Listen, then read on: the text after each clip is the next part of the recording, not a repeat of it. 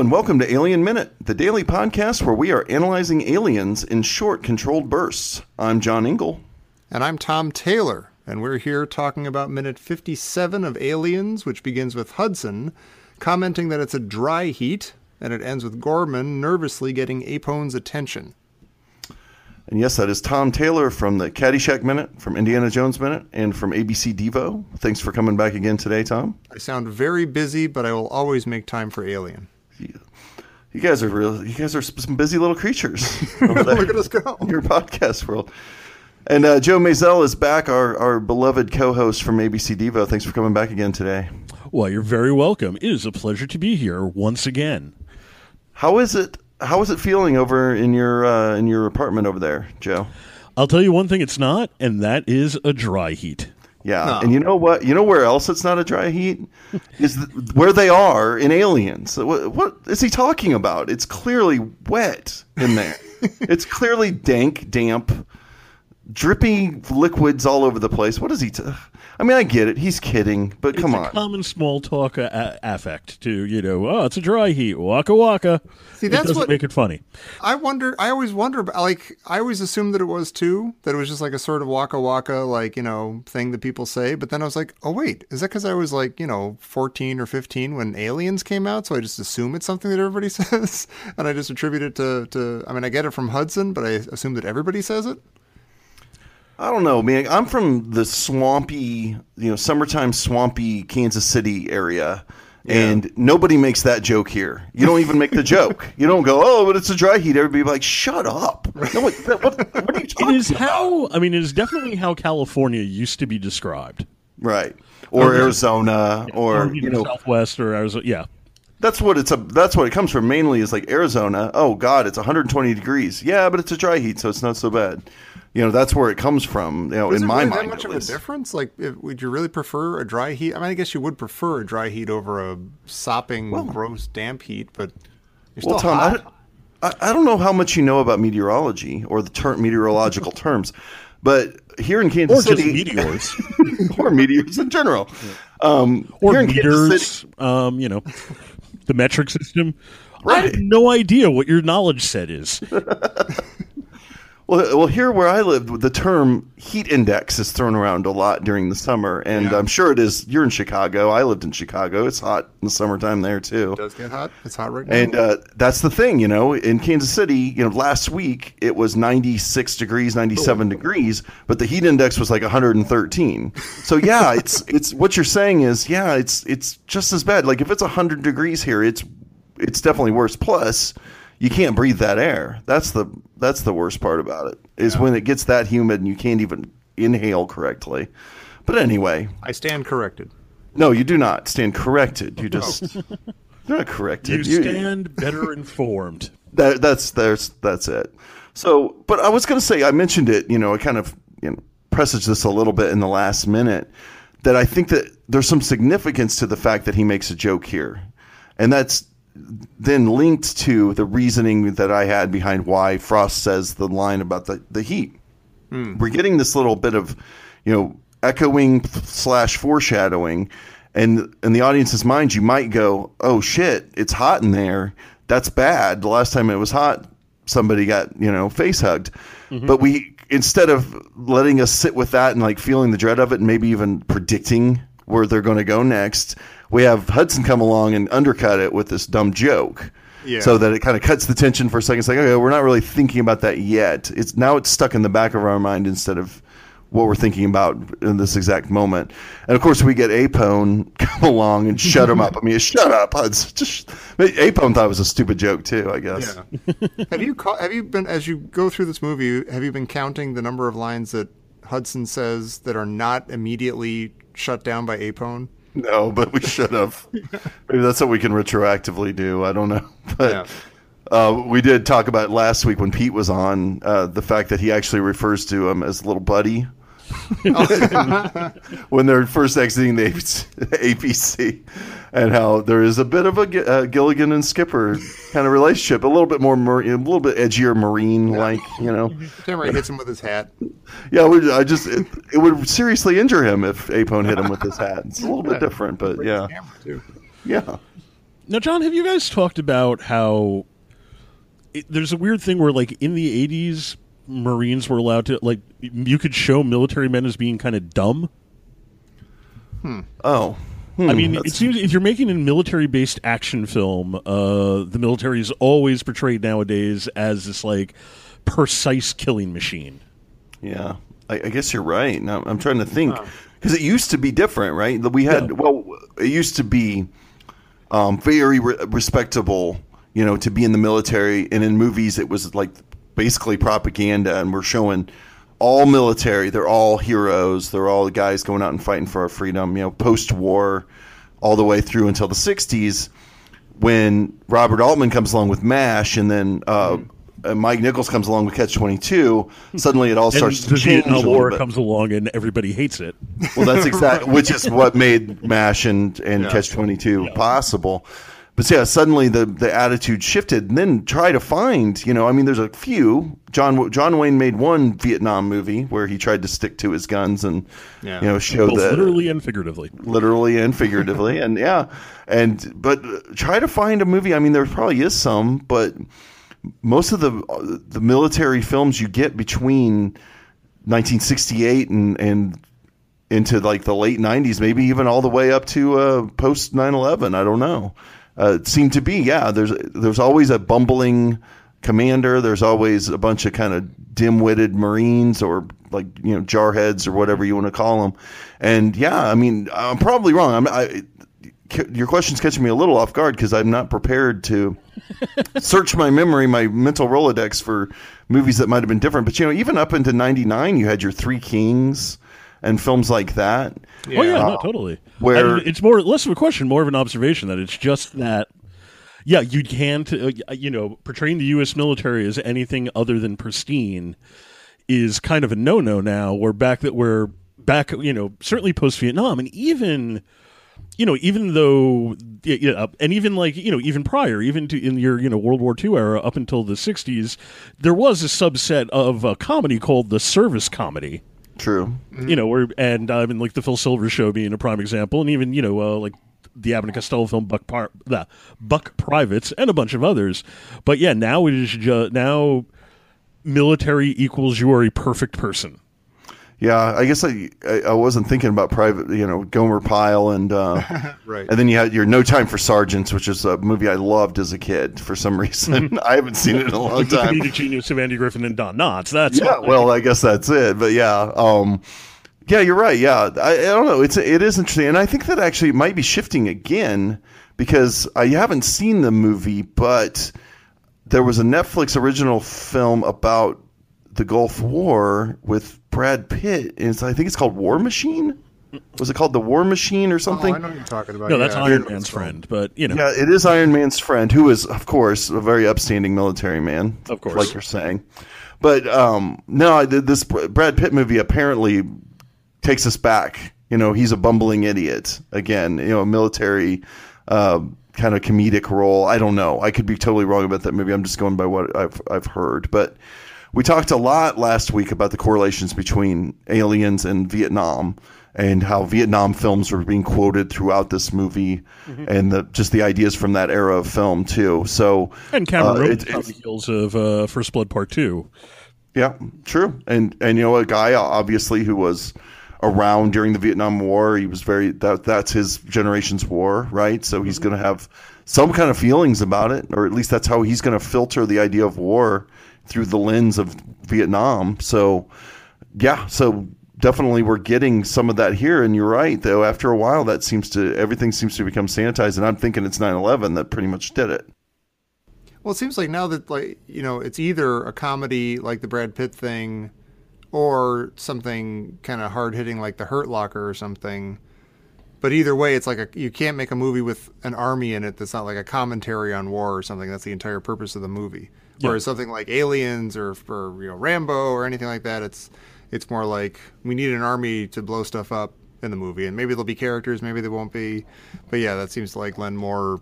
There's more room in those scenarios for like the goofball and the dummy and the whatever and stuff. But and something like the Hurt Locker, they're all like fleshed out humans, as part of a commentary on just war itself. And you got your Zero Dark 30. You're talking about 2 Catherine Bigelow films. Yeah. You know, that were the first 2 that came to my mind as far as, like, you know, the war movies that we're getting today. Catherine Bigelow, James Cameron's ex-wife. So you guys draw your own conclusions. Yeah. I mean, I haven't seen Avatar, but I'm assuming that the Army Marine dudes in that are just like the guys in Aliens, kind of like a mishmash of, you know, there's this guy, and this guy. Yeah, I mean, I don't know. It's a little different in Avatar as I remember it. I haven't seen it since it was in the theater, but you got your commander character who turns out to be a psychopath. Yeah. And then you have your Vasquez-like character who turns out to be a very ethical person, right? That, you know, and there's a certain, the army becomes the enemy. So there's a lot of different perspectives as far as characterizations of the military in that movie, while also having a ton of the same ideas. Yeah. Well, in that case, I mean, he really becomes the adversary really becomes the military, you know, so that's a little different. Here, in Aliens, they're still going to be, even if Gorman's a dumbass, he's still a good guy, you know, and he even redeems himself. He's even given a chance to redeem himself. So. But the company that sent them there is still the bad guy. Yeah, true. That's true. And of course, personified by, you know, this is a nice segue, actually, personified by our pal Burke, who has a lot to say in this minute that I want to point out. But I guess the first order of business, though, is to point out that Ripley is the one who has this big realization, which I think is interesting, about the heat exchanges. It's either interesting or weird or both. Like, I get that Ripley is our hero and you know, we want to see her, you know, succeed and prove herself and all these things, and she's the one we go to for trust and everything, but it is very weird. I mean, I don't buy that she's the one who comes up with this idea, and that Burke or Gorman, like, neither of them thought of this issue with the ammunition and firing in a thermonuclear power plant thing. You'd think inspecting the environment would be one of the first things you do before you go into a combat situation. Yeah, like either the combat guy would think of that, like, you know, figure out what the situation is, what the environment is, you know. And plan accordingly. Or Burke, who, like, you know, is a representative of the people who own the place, he'd be thinking of that too. Like, don't touch that, have your hands clean, don't shoot that, you know. Well, you know, we have to have this realization, like just for the sake of the story. Somebody has to come up with this realization. Obviously, it's not interesting if they figured this out already. Yeah. Right. But I was with you. I was kind of watching this. I'm like, you know, I've always just gone with the program. It's Ripley. She's smart. I trust her. So, of course, she came up with this idea. But then, of course, watching this through a microscope, you're like, well, now how is Ripley the one? But then I remembered that Ripley was Brett and Parker's boss on the Nostromo, which gives me the idea that she has a lot of engineering expertise. Like, she's telling them what to do, right? Right. Oh, sure. So she could probably read some schematics, and there they are right in front of her. Wasn't part of blowing up the Nostromo, like, dealing with, like, coolant and things that aren't supposed to blow up and making them blow up and things like that? Yeah. So. Absolutely. I mean, it's totally believable to me that she would look at these schematics and go, wait a minute. That says primary heat exchange. These are nuclear-powered atmospheric processors. Mm-hmm. Bullets are bad there. Yeah, no, I buy that she would figure that out. I just don't think she'd be the first one to figure it out of those three. Explosive bullets, no less. Gorman has already proven himself to be rather unprepared for certain things. That's true, and this feeds into that. And he just reads the handbook, right? He doesn't really. It doesn't seem like he really goes outside of the handbook for any information, like studying the schematics of where they're going. I mean, I guess they didn't even know, you know, that they were going to go into this atmospheric processor for sure. They were hoping to find people in the living habitat, right? Yeah. So, but it's a great illustration. It's almost comedic how he is able to precisely read exactly what ammunition is in those guns. from memory, but he has no idea. Not only does he not have no idea about these heat exchanges and the dangers of it, it takes him 2 times to get it through his head at all. Yeah, like it has to be explained very slowly to Gorman. Yeah. He's not. Boom. He is not picking it up. Right. I also love that the Marines, like, response to it aren't like, "Oh, thanks for not letting us, accidentally die in a nuclear holocaust." But, oh man, I don't. He doesn't explain it. He doesn't tell them why they're not supposed to fire or anything. That is true. Which is my other question. Like, why let them? I mean, a lot of this is like, you watch movies and you're like, okay, I get that happened, so that this happened. Like, you want the Marines to be pissed off and hate Gorman even more, and you want them to be at a disadvantage, and it's funny when they get mad and stuff. But I feel like if this is an actual situation, Gorman would be like, hey, also, don't use a shotgun. Also, don't sneak any ammunition because you're a tough guy. There's a thermonuclear reactor over your heads, and you will all be destroyed if you don't listen to what I'm saying. Well, now, that's the thing, though. The small arms are fine. Alan Dean Foster writes about that in the novelization, that it's really the problem is those armor-piercing rounds that they're carrying around in those pulse rifles. Like, that's what's going to pierce. I mean, a 9mm or a shotgun shell or a buckshot isn't going to do it. And so it's actually okay. The next minute, I'm sorry. Oh yeah, maybe so. That's okay. but they make it very clear. Like, even Gorman says, you guys have other weapons you can use. To me, what's being illustrated here, and so is it in? I guess we're not even in that minute yet. So let's just save it until that minute. Okay. But everyone, forget you heard anything. Act surprised tomorrow.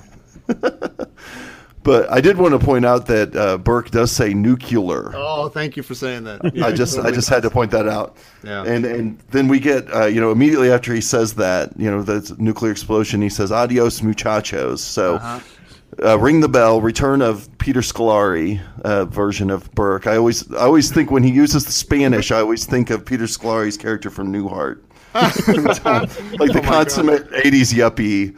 And what was it about using Spanish that was like a yuppie thing back then? I guess it probably was, but I only know from TV. I mean, I've probably met a couple of yuppies when I was 10, 11 years old, but I don't remember any of them using Spanish. Yeah. Hey there, amigo. How's it going? Yeah, probably, but... A Mexican restaurant opened in town, and it was very exotic and cosmopolitan to have a Mexican restaurant in town. Oh, yeah. Yeah. Maybe that was it. But yeah, no, I wrote down Adios Muchacho for another reason, is because... Well, I think I said this before. Like, people can't just say words in this movie or in James Cameron movies. He's always got to throw in the audio. He can't just say, "Oh, if they fire in there, everything will explode." It's not even like it'll be goodbye or it'll be game over or something. He says, "Adios, muchacho." Like, I don't know why that rubs me the wrong way, but it's like it's like everyone in the movie learned how to be cool and casual from like a 12-year-old boy or something. Like I'm thinking of what's his name from stupid Terminator 2, the kid, John Connor. Oh yeah, I was just gonna say, Hasta la Vista. Like, no. Yeah, it's just like, maybe John Carpenter, maybe John Cameron, James Cameron. Jesus, okay, maybe Jesus Cameron. Maybe he's the yuppie. Maybe Kirk Cameron. For the first time. Yeah, Kirk Cameron too. Yeah, I'm sure Kirk Cameron was going around speaking in Spanish like this. I mean, it seems perfectly up his alley at this time. But yeah, that's funny that you said, as soon as you said that, it's like they learned from a 12-year-old. I was like, I think that's what he thinks you should do. I think that, he wrote it. That happened. He wrote a whole scene. Right. Where a 12-year-old kid teaches you how to be cool. Yeah. Somehow, it's like, I hope my wife's not listening, although she understands this. My mother-in-law, who I love, she's awesome, but she cannot say anything. Like, if she walks into a room and sees that someone ordered a pizza, she won't say, "Oh, there's a pizza." She'll say, "Oh, it's Pizza City in here." Like, you add like a city or a Reno, or you put a twist on it to make it Italian or Spanish, and that's how you like. Oh, she does a Reno, like puts a Reno at the end. I mean, just like Brett, Freezerinos, right? Exactly. Yes. And just like it always makes me think of Happy Days. Like, I feel like on Happy Days they were always putting a Reno at the end of stuff. To be fair, to your mother-in-law, you do tend to build small towns with pizza. That's true. I mean, cities though, or at least the town squares. Not an entire city. Well, she's giving you something to shoot for. That's That's true. County. It's Pizza Hamlet. I think there might be a restaurant in Los Angeles called that, or is that Hamburger? Probably. That's Hamburger Hamlet. Sorry. Same thing. I like your mother-in-law. I think I that do would be too. a lot of fun. I would love it if somebody used Reno more often, like It through is a that lot of fun. suffix on the. When you start to notice it, it starts to get weird. I'm just going to sit down and browse the internet of Reno for a little while. I don't It's know. I'm just information trying to think. city in here. I can type in anything. I like it. Tell your mother-in-law that we like her over here at Alien Minute. I will. I'm just thinking it would be great if you only took her to places with city or Reno as a suffix, and it just and this is now she's just pointing out the obvious. Like you take her to Circuit City, assuming you had a time machine to do so. It's Circuit City, and you know, Oh, it'd actually make her really sad. Why would you do? She'd be so disappointed all the time. powers are robbed from her. Like, oh, wait a minute. I got to just say words now. This sounds like a Mr. Show skit that we're writing here. Yeah. Right. Oh, is anybody else bothered by the way that Gorman says Apone? Well, Apone. that's funny. Doesn't he say apone? Yeah, I always say apone. I And I say feel Apone like- as well. And then I feel was like watching the commentary earlier today, and they were all like Bill Paxton, and all of them were calling him apone.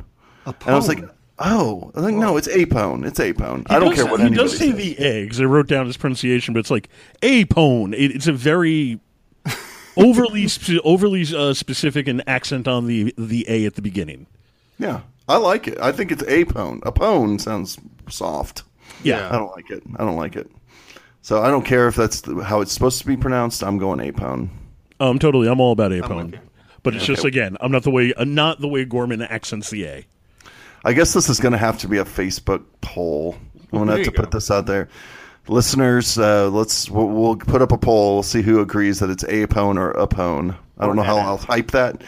Tom, maybe you'll have to do that for me since you're like a editor guy. You maybe know how to write that. I guess phonetics. Phonetics are easy enough.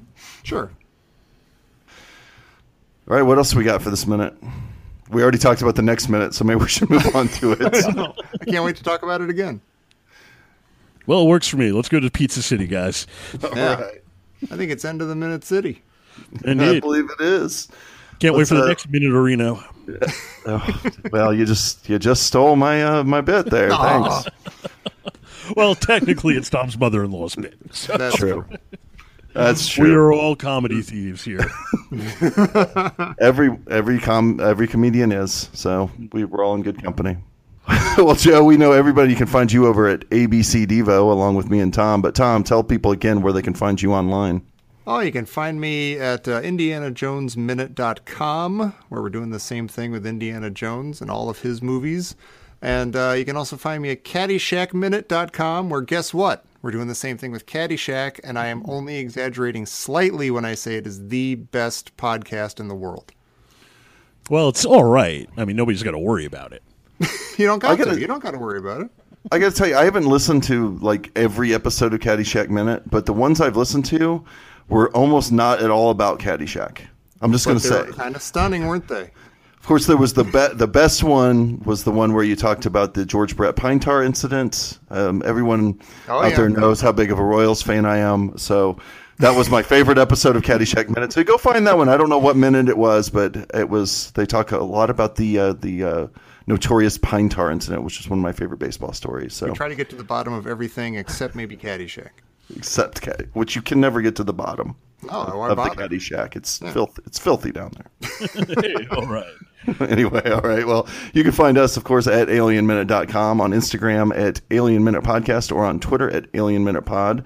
Come on over to alienminute.com and click on the little pig up in the left-hand corner. That's a virtual tip jar. If you feel like dropping a couple of bucks in there, that would be greatly appreciated. We got podcast bills to pay over here. So, Guests like Joe Mazel don't come cheap. yeah, exactly. right. He's breaking the bank right now. So, all right. Well, that's going to do it for minute 57. We'll see you tomorrow for minute number 58. Reno.